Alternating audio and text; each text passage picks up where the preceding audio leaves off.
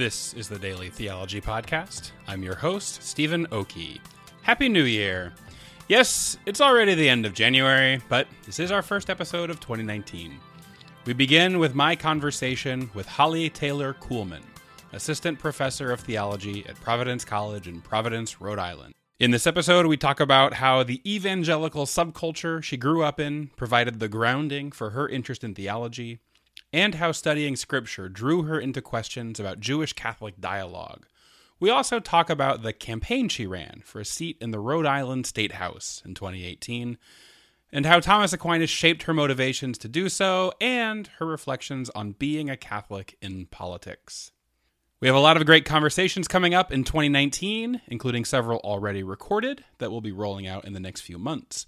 If you have theologians you'd like to hear us interview, send in suggestions, and we'll see what we can make happen. And if you'd like to support the podcast and make these interviews possible, head over to patreon.com/dtpodcast. Thanks, as always, for listening. So today, for the Daily Theology Podcast, I'm talking with Holly Taylor Coolman of Providence College. Holly, thank you for being on the show. Sure, thank you for the invite. I like to begin by asking, how is it that you came to study theology? What is it that drew you to the field? Yeah, it's a great question, and it probably has a lot of possible answers.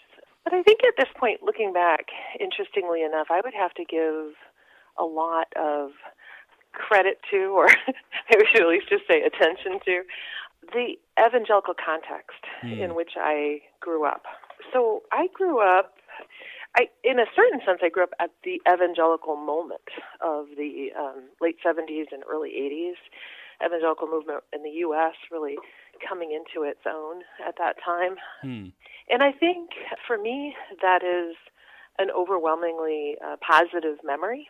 So what that meant was that I grew up in a, what sociologists might call a thick subculture. Okay. I was involved in youth groups and service trips, and there were radio stations and books, and just a rich world for me, certainly as I was sort of beginning, back to your question about theology, as I was beginning to be really an adult thinker at 12 and 13 and 14, there was a rich world for me to enter into.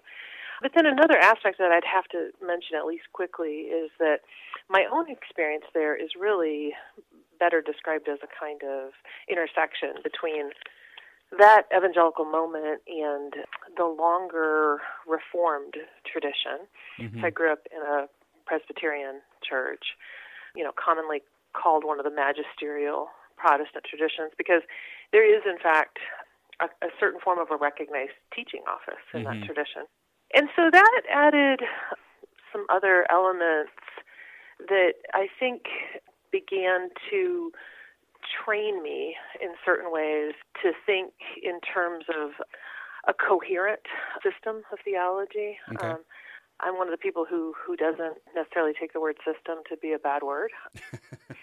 And in fact, I trace it back to that moment. So like, just to say a little bit more concretely, I grew up in a church where I was invited, encouraged to read the Westminster Confession. I think it's a beautiful expression of faith. And when I was 12 years old, I was invited to possibly become a member of the church, and that involved a conversation with the board of elders at the church.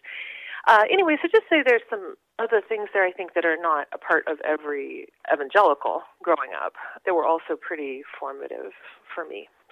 And so you went to Wheaton for your undergraduate, is that right? I did. So part of that kind of growing up in a thick subculture meant that both my high school and my college education were part of that world, in a sense, and there was some important continuity there for me with growing up. But it's certainly the case that Wheaton College opened up a whole new world to me, and a much larger world.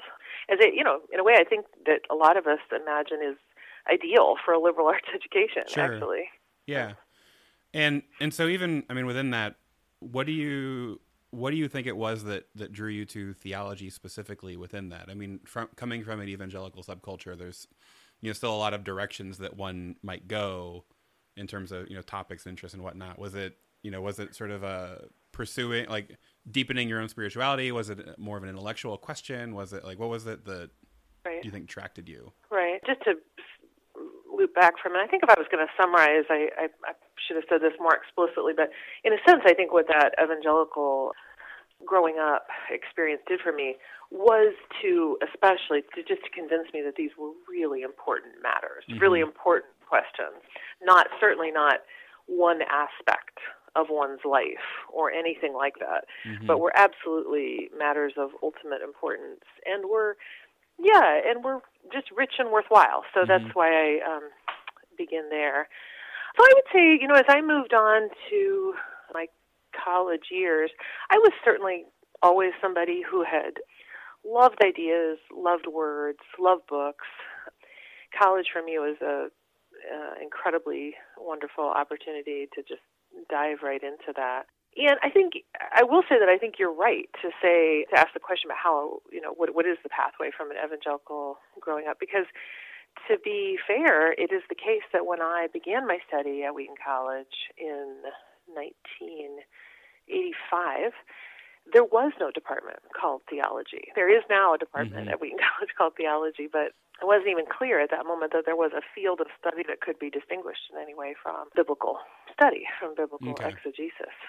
So what I did just to say concretely for a minute, what I did at Wheaton was to study English literature and also philosophy. And I had the benefit, the privilege in a way of studying in a context where I was very free in both of those fields of study to ask some of these ultimate questions, and in many cases, explicitly theological questions. Those were not ruled out for me. Looking at the history of philosophy, looking at exegeting a poem, and so on. As I came to the end of that study, it became clearer and clearer to me that really the work that I was going to enjoy most, maybe even the work to which I was called, was work with ideas and with words and also with teaching. And so I really did give some thought to where was it that I could ask the questions that were really driving me, that were really pushing me along. And, in a sense, I made a very pragmatic decision. I think I was probably right about this, but other people may have other thoughts about that. But I suspected that if I pursued graduate work, for example, in English, I might not find the same freedom to ask those questions in every department of English or every PhD program in English. But when I looked toward, what I was already calling theology, it looked to me like you were more than welcome to include literature, for example, in that enterprise. So it just looked to me like theology looked to me like a spacious place to explore, and as I said, both to kind of think, write, talk, and then teach. Really, at that point, it was pretty clear to me that teaching was also something that was an important part of my own hopes. So, did you go into graduate study right away? I absolutely did not go on to graduate study right away. In fact, I say that I try to let people know this because I think sometimes there's a sense that you've got to hurry along. You're going to get behind, And in no way did I hurry along. I did just the opposite. I really meandered through the world of academic preparation. So I took off, I guess you could say. I don't really think of it that way, but I took 2 years between my undergraduate and graduate work. And that was also partly just an opportunity for me to think more about what the next step should be. I would say also that I think it was a little bit of coming to the end of my college career and still having trouble imagining myself as certainly as a college professor. That just seemed like a lofty goal, and I just wasn't sure that I could see myself there. Looking back, I do think that was a little bit of a gender question, probably. Although I had some wonderful women professors at Wheaton, I should say that. But, I just think that's part of the mix there. And what I did in those 2 years, as I said, teaching was pretty clear to me at that point. So I actually left Wheaton and began teaching in the Chicago area high school English. Mm. Before I left Wheaton, I had added to the other courses of study secondary certification to teach high school English. Okay.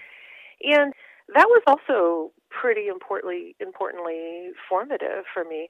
I was teaching in a large public high school, which had many serious challenges for the students who were learning there. A significant percentage of our students were living under the poverty line. There was pretty widespread gang activity and violence that they faced outside the classroom and at home. I was teaching in that school when the Rodney King verdict came down, and so that was really quite an experience for me to, come into school the next day. It was also a majority of our students were students of color, so beginning for myself as a 22-year-old high school teacher to begin to, wrestle with some of those questions and wrestle through them with my students, to whom I felt increasing, obligation, and really, I can say whom I loved, So I think that really, I don't think it's an accident that I ended up in that school, but then I think it also shaped me further in this way. And I think this has followed me. I've said now a couple times I loved ideas, I love words, but it was also pretty clear to me from the beginning that I also need a pretty immediate connection to humans. I don't really, I'm not super interested in ideas and words where I can't make the connection to people, either students who are in front of me or practical elements of everyday human life. And I think that has followed me. And, I would just say in a broader sense, too, those students are very much always present before me. Of course, those students were, in one case, I had a student who was exactly a year younger than I was in that school. So, of course, those students are adults now, but they just seeing the reality of their lives, feeling what it meant to be a teacher to them. As I said, in a lot of ways, they loved me and I loved them, and they've just really stayed very present to me as I've gone on to do teaching in the world of theology. So. Okay, I know you eventually went on to Duke for your doctoral work, and somewhere along here, I know you became Catholic somewhere in the process. Right, so you've got several steps there. Okay. But I'm sort of curious, especially coming out of, the evangelical subculture, what promptings of the heart moved that and what that experience was like. Right. So 2 steps to add in there. I actually left that high school teaching job and went on to do master's work at Princeton Theological Seminary, which was also in many ways a great context for me, really opportunity to explore some big questions. I began there to read Karl Barth, who I began sort of loving and disagreeing with at the very first moment that I read him. I mean, he's just a genius, and a certain kind of theological genius. But again, from the very beginning, I was sort of, but that can be a great gift, an incredibly able teacher with whom you find yourself disagreeing. So 2 things that were in place in my life by the time I was at Princeton Seminary. The first is that actually before I began at Princeton, I was received into the Anglican Church, and that was a very intentional move on my part. Interestingly enough, it was already at Wheaton that I was starting to move more and more into an appreciation of sacraments, an appreciation of liturgy, a pull toward a broader historical grounding for this rich spiritual and intellectual experience that I had already. In fact, just to add a footnote to that, it was also, interestingly enough, trying to think through a philosophy and a theology of art, which sounds kind of funny because I don't really think of myself as an artist, and I wasn't really an artist, but I really loved literature, and I really imagined literature as a kind of art.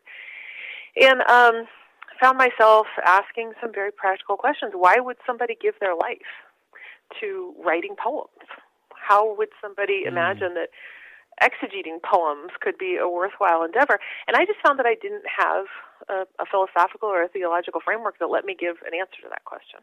So I was reaching outward. I was looking for some bigger possibilities. I mentioned gender briefly. At Wheaton College, I also began to be kind of exposed to and invited into reflection about gender, about larger questions of justice. Working with my high school students certainly only made clearer certain questions of justice. And so I was looking for a bigger world, and all of that had to do with my being confirmed in the Anglican Church.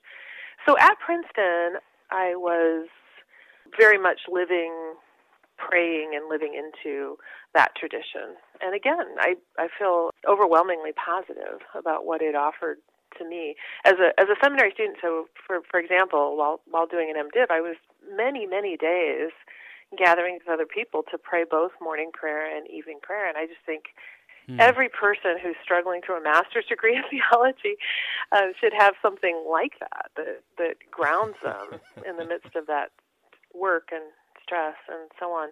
And then the other thing to say is that by the time I was leaving Princeton Seminary, I had begun reading Aquinas.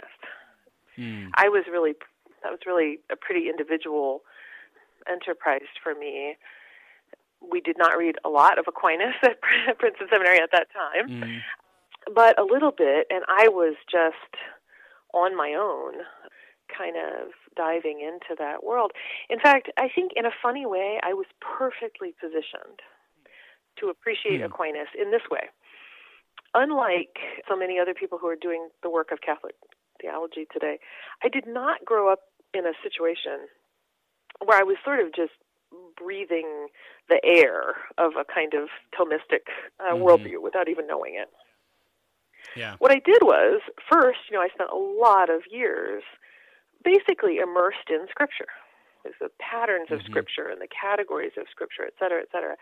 And then I went and did a degree in philosophy, including, at the undergraduate level, a kind of grasp of the broad sweep of philosophical history, some of the questions that are the perennial questions of philosophy, some of the specifically modern conundrums of philosophy. And then I read Aquinas. And I thought, this guy is a genius. Like, how does he? This is amazing. Because it was so obvious to me, the complete immersion in Scripture that is also part of the Summa. I could just see it everywhere, phrases, and I just saw it everywhere. But then I also saw, in a certain sense, some of the philosophical achievements that he was managing there. Again, and I also think I was never really tempted to imagine Aquinas as a kind of absolutely ultimate authority. So I didn't feel boxed in that way. Sure. I thought, this guy is amazing. We should be reading him more, this Thomas Aquinas guy. Have you heard of him? Exactly. So I guess I could just say, I'll say, I was maybe what I've said already will start to make sense of a move toward the Catholic Church. I was praying, in a daily way, a liturgical way. I was falling in love with Thomas Aquinas. And also, I was living in a deeply ecclesial setting. So for me, both the idea of church and the experience of church was becoming more and more powerful for me.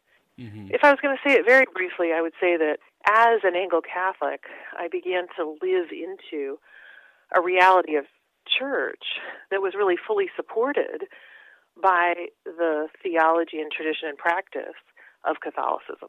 Would it be fair to say for you, I know some theologians I've spoken to often have this sort of, internal struggle about the relationship of their spiritual life and their academic and intellectual life. And I know even with some of my undergraduates, sometimes the more academic study of theology is very challenging for them, sometimes positively, sometimes negatively. It sounds like for you, the spiritual dimension of your life and the intellectual dimension of your life were really fruitfully entwined, and were sort of positively supporting and feeding on one another. Would that be fair to say? I think that's right. I think where I felt some kind of a tension or even a challenge, it didn't have to do with the intellectual enterprise itself or even the academic enterprise itself. I think it had to do more with elements of certain academic settings that I don't think are necessarily there. Like, the competitiveness that you sometimes see, or some of the psychological challenges of being involved in what is at its heart, a very solitary kind of work. So, right, I don't think so for me. Again, I really grew up in a context that, loving the Lord with all your heart and with all your mind were imagined to be a part of a single project. So, and that's how it made sense to me. Yeah, that's really helpful. So a further question I wanted to ask, and when I was doing some of my preparation, this came up. I know a lot of your research interest has been in Christian-Jewish dialogue and Christian-Jewish relations, and I'm curious how that became a topic for you. And then also, by extension, I'm just thinking about, especially recent events in the U.S., what insights you might have or offer for, especially Catholics living today. Well, there's a couple questions. Well, interestingly enough, my interest in matters of Jewish-Christian interaction, which actually began, I would say much more specifically, as a question, to say it a little bit woodenly, as a question inside Christian theology. What account is Christian theology, per se, going to give about?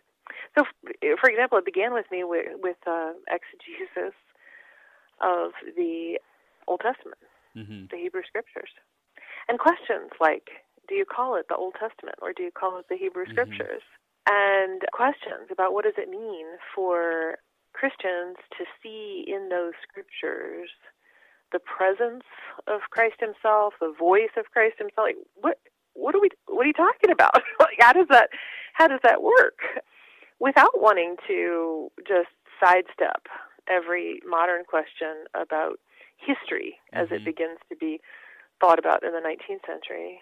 The interesting thing about that is that it is a question that I really formulated explicitly for the first time and began to face for the first time in my first semester of PhD work. Yeah, I did not mention anything about this on my application to PhD programs.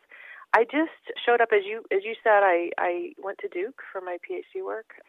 In that first semester, I was doing some classes related to exegesis. I took a class on the Psalms with Professor Jeffrey Wainwright, and we were asking these questions about how is it that Christians read the Psalms.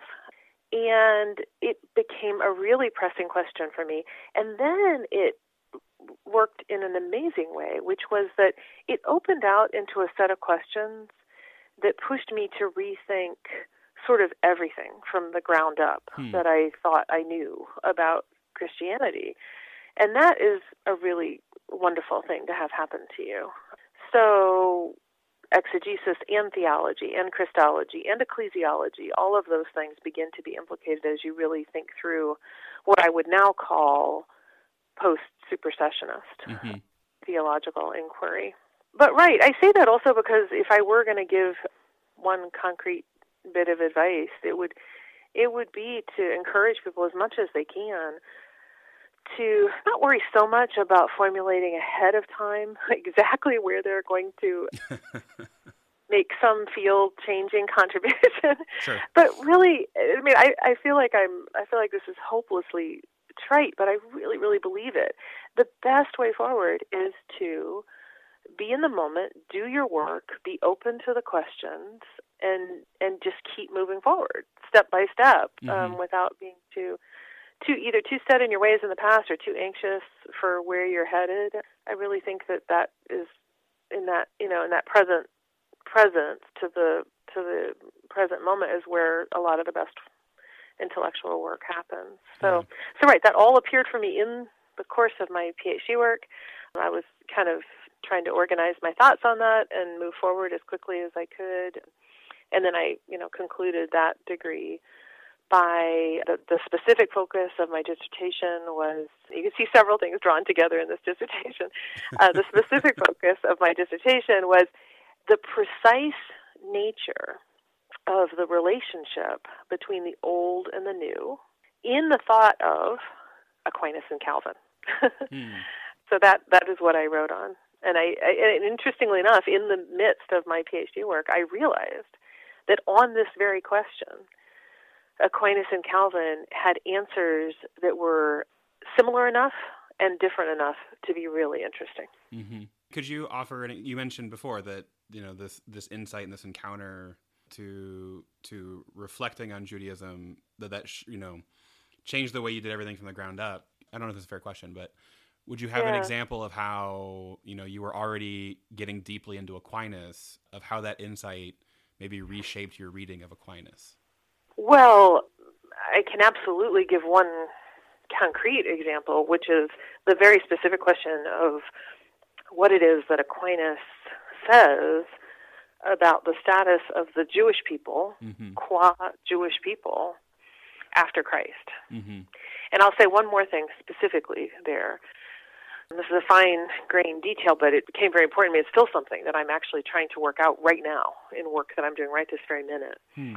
Aquinas, in his discussion of the practice of what he comes to call the ceremonial law, so especially, for example, the obligation to circumcise one's sons or to eat kosher, etc., he argues that practice of the ceremonial law is now a mortal sin, is not to be done.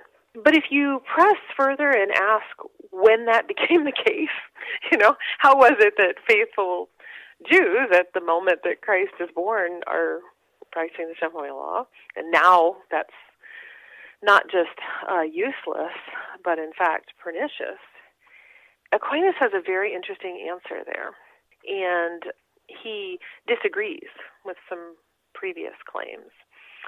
So you can find earlier theologians arguing that it's very clear it's the work of Christ that changes that ontological status of the ceremonial law. It's the death and resurrection of Christ. And that is not Aquinas' answer. I know. He argues that there is an interim period after Christ's death and resurrection in which observance of the ceremonial law isn't accomplishing the same thing that it was before, because he believes it's anticipating Christ's arrival. But it was not a mortal sin. It was not deadly. It was not pernicious. And he argues that when that happens is at the promulgation of the gospel. So I could say a lot more about that, but it just became really interesting to me to note that for Aquinas, this profound change, profoundly theologically important change, had to do with things working their way out in the ongoing history of humankind and their interactions with each other and their reception. So do you see what I'm saying? Like the historical working out becomes profoundly important if you agree with him on that. Beyond what we could say in a certain vein is the historical reality of the crucifixion and the resurrection. But beyond that, it's us working it out in certain ways, proclaiming and receiving or not receiving, et cetera, that amounts to a kind of cataclysmic change, so to speak, in the movement, again, from the old to the new. Yeah. It's interesting because what strikes me from that is this question that often comes up in a course I teach on salvation, and it's the question of what do you do with the person who is never preached to, who never hears the gospel, and so that idea of, I guess for Aquinas, the sort of rippling out of the gospel shapes the understanding then of the moral status of the ceremonial law. That is exactly right. Yeah. That's exactly right. Fascinating. And for me, that just, as I said, I feel like this is sort of what I feel like is the genius of Aquinas. People like me can read one sentence and then think about it for years and years. So I'm still trying to work out what that might mean. Yeah. Oh, that's wonderful. I wanted to pivot a bit because I had a question that's very specific to you, but I'm very curious about, which is, in the past year or so, you decided to run for political office. You ran for, it was the State House in Rhode Island? It was, exactly, a seat in the State House in Rhode Yeah. Island. And I'm curious on a lot of levels, and I guess, the first question is, what was it that prompted you or inspired you to do so? Right. It's a great question. I have a spouse who's also a full-time teacher and theologian. We have 4 kids. So I've had a couple friends say to me, I didn't want to say this to you exactly, but what are you thinking? Are you crazy? So 2 things I could say about that is I would just say that I think I'm at a moment this would be very autobiographical and personal for a moment. I think I'm at a moment in my life that is a little bit of a transition moment where I don't have little kids in my house anymore. We've definitely moved past that phase. That was a big, big part of my life for a long time. And I'm kind of looking ahead, wondering what's next for me, wondering in a certain sense what work God has for me or what work I can do for the church and the world. And so it's definitely something I would never have thought about 5 years ago, but I just feel like I'm in a different moment for myself. And then to give an answer that's really much more connected to some of the things that we're talking about, although it did not occur to me when I made the decision to run. I came to a day where I said, okay, I'm going to do this, jumping in with both feet. And it was a little bit after that as I was reflecting on it, I realized that it probably was not an accident. That happened after about 15 years of my spending a lot of time thinking about these questions that I've mentioned. What I didn't say explicitly is that thinking about the transition from the old to the new involves an awful lot of thought about law and the law and immersion in Aquinas' discussion of that topic, which, as you may know, draws in multiple forms of law. So when Aquinas thinks about this, he is thinking about circumcision and other ceremonial, and he's thinking about the moral law and the 10 Commandments, and he draws into his discussion what is famously called the natural law, some tendency among human beings to govern and to see the good and avoid the evil. And he includes in that discussion human law.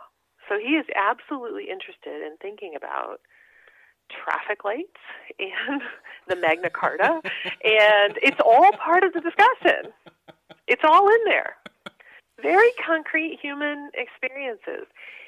And I think part of what that did for me, again, over years of thinking about it, was, to be honest, it kind of ennobled the account that I had of human law. In the modern context, a lot of us are very immediately tempted to imagine law as a necessary evil. We have laws, in other words, so that we don't murder each other in our sleep. We're just trying to restrain each other against our evil impulses, or, stoplights so that we don't all run into each other. But Aquinas has a much more positive view than that. He imagines, to put it in his terminology for a moment, he imagines human law as a participation in natural law. He imagines natural law as a participation in what he calls eternal law, which is really kind of God's own wisdom, so to speak, God's own prudential ordering of all things. And so, that's just a different way. You're sitting on the school board and you're trying to make policies for the upcoming year. You're involved in a very dignified and, profoundly important, profoundly beautiful work. And I now, as I look back, I think that really worked on me over that time. And I don't think it was strictly an accident that the position for which I was campaigning was a seat in the legislature, a seat making law. So, yeah, I think, probably other things too, but at least all that was part of it. That's fascinating. But be careful about theology. You don't know what it'll do to you in the end. No, it's not, I know I'm not the first person to ask you that question, and I think it is in part because it's not an anticipated route in a certain sense. No, it's not. But on the other hand, I think it highlights an insight you mentioned earlier, which is that, there's a capaciousness to theology in the way that it can integrate, you mentioned earlier, literature and art and music and history, but also, politics and economics and the good life questions now. And I suspect for a lot of us, certainly for myself, who went into theology that capaciousness and the, unexpected directions it might go is part of the attraction. Yeah, it certainly is for me. That's right. It certainly is for me. I know in your campaign, because I was very curious about it, I was following it, and you were very committed to no negative campaigning, which a lot of people say, but, I think it was very clear that you actually lived up to, and your commitment to upholding your faith and living your faith as a candidate and as a potential legislator. I'm wondering what maybe new insights you have about the experience of being a Catholic campaigning for office, and both the opportunities, the promises that offers, but also the challenges and perils. Yeah, I think I do. I was very clear about that before I began to dive in, because I had the sense even before that campaign began that the campaign itself would get pretty hectic and pretty stressful, and it would be very difficult to work out my principles in the midst of the thing. And that was right. I think that was right. It was difficult and stressful. And I myself certainly had the unnerving experience that I think a lot of people now have in different ways of watching public narratives about me being created and then disseminated quite quickly and easily through social media. And even that I knew might happen. I think I just wasn't fully imagining how difficult that is to watch that happen. And I spent a lot of time actually, it took a lot of energy to decide where it was best to respond, where it was best to just turn my energies in more positive directions. Like talking with people over the course of my campaign, I knocked on 2,200 doors. So there was plenty of work to do that didn't have anything to do with negative campaigning. It was meeting people and talking with them. So I'm going to say that just in a very immediate existential sense, that was harder than I expected. Harder just to live through it, and also harder to make the decisions about where and how to respond to negative. I hesitate to use the word attack because that's so strong, but some of it was attacks and just, certain narratives that were spun about me and my campaign, and then widely publicized. What do you do about that? Yeah. So I will say this, again, just to kind of come back to a really explicitly theological source. I actually had spent some time before I even moved toward that campaign in thinking about this a little bit in the crazy world that we live in right now, where words are just, poured back and forth and so often weaponized, frankly, about how to do that. And I had thought explicitly about an icon that's not very well known, but called the Silence of Christ.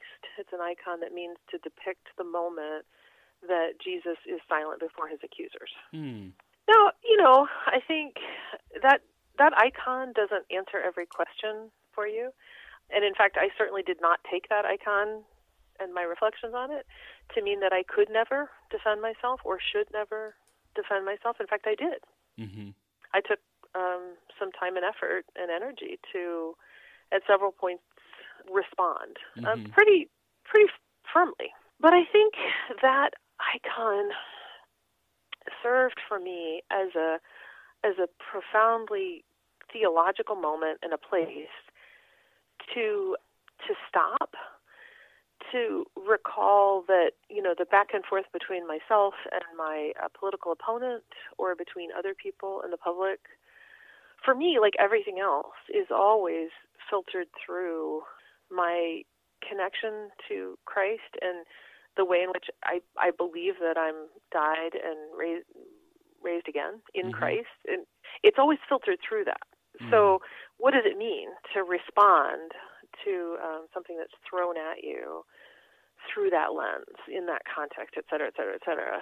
And I think that helped a lot, just in a very basic way. If you feel like you are holding your tongue in a really difficult way, well, turns out Jesus did too. We don't always talk about that moment in Jesus' ministry, but he really did too.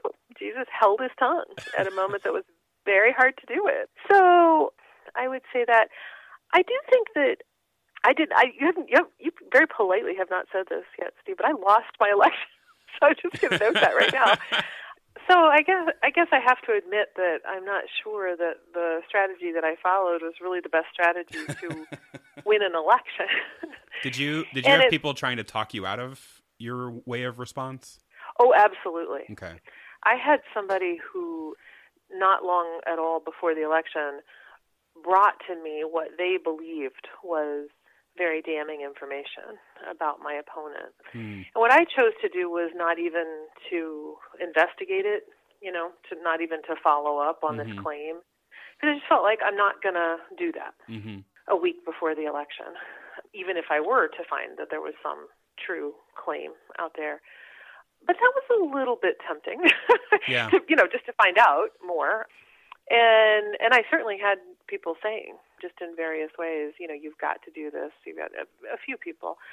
I think other people, that was a small number of people. Most people could see that, in a sense, an important part of what I was offering was a different way of doing politics. And that if I let up on that, then I was no longer offering that. Mm-hmm. So they could see what was at stake in my just choosing to go that route. So, but I will say this also about that. I did walk away thinking, well, it turns out it's possible. You can do it. I mean, what I'm trying to say is I can't guarantee you're going to win your election, but you actually can do it. You can just refuse to hit back. And I'll say this too, I didn't really say it, but I also leaned a lot there on models of Christian nonviolence as kind of as a framework to make sense of where am I doing what I mean to do and where am I not doing. Yeah. When I respond, that's a very general verb there. Where am I actually involving myself in inflicting harm on the other person? And where am I doing something more like self-defense? But I just gotta say, I found myself rethinking a lot of those classic arguments about when and how violence can be used. Because, as I said, I believe that we absolutely are, in fact, currently using communication as in a weaponized and warlike way all the time. And so we need to reflect a little bit about what we're doing and why. Well, that's fascinating to think about that. Think about, the nonviolence traditions as a way of thinking about a political campaign. So, but really helpful. Yeah. You never want to reinvent the wheel if you don't have to. Yeah. So, no, it's such a wonderful insight, and on some level, I think a fairly new and unique one, in some sense. Yeah. Well, I found it helpful. So. Yeah. I don't want you to have to commit to this, but do you think you'll run for public office again? Yeah, other people have asked that too. It's funny, I think I'm in an interesting kind of middle space there. I did not, for example, come out of this campaign with a strong sense of, I'll be back, I mean, a lot of people certainly reflected back to me something like that. This is just your first run, and that it's actually very unusual to win office in your first run for public office, and especially some of the people, I mean, this is really, again, I don't mean to sound trite, but honestly, it's humbling for me that people were really supportive of my campaign and said to me, you're representing me. I feel like you are somebody who could represent me. But yeah, I guess I would just say that I came out of the campaign, not only, I did feel a little bruised at the end, but I also just felt I had not been convinced that this is the pathway for me and the right thing to do. On the other hand, I also did not come out of the campaign saying, I will never do that again. It doesn't matter what anybody says. So it doesn't look to me like a likely way forward. But I've also realized that you never know. Yeah. That's what I figured out so far about life. You never know. So we'll just wait and see what's next. Thank you. So I like to close with some what I consider less serious questions. And so I have a couple of these for you. One is, what is your favorite or your least favorite liturgical song? Well, probably my favorite liturgical song is one that's really most commonly described as a hymn, and that is Be Thou My Vision, which is, I'll just say quickly, it kind of connects for me in a lot of ways. It's actually a very ancient tune. It's an ancient Irish tune, and the lyrics also are probably quite old, but it's one that I grew up singing. on Wednesday night prayer and hymn singing services at my Protestant church. It was also a hymn that we chose when I got married, so that means a lot to me. So I think I'll put that in the number one place. Good. Yep. And then my other question for you is, of whom or what would you be the patron saint? Oh, that's a great question. I'm going to say this. I like to joke with my kids and say, when they're trying to get me to do one more thing, I often respond by saying, look, I can only do 4 things at once. So I think I'm going to be the patron saint of doing 4 things at once.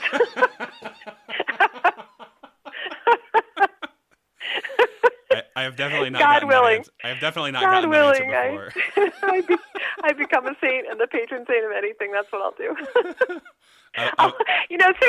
People say that Therese sends roses. Like I'm gonna like graciously drop planners, weekly planners down to people's path to let them know that I'm thinking of them.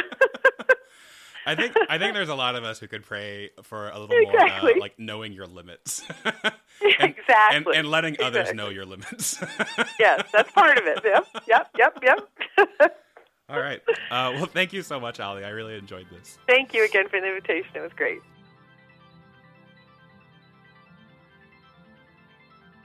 The Daily Theology Podcast was produced this week by me, Stephen Oakey. The music for the podcast was created by Matt Hines of the band Eastern Sea. You should probably go check them out on Spotify. We have a new logo for the podcast, which you can see in your feed. Thanks to Ellen Stewart, whom we found through Fiverr.com, for her design. If you like the podcast so much you would like to support us with a few dollars, go over to patreon.com/DTpodcast. These pledges help us cover the cost of hosting the podcast.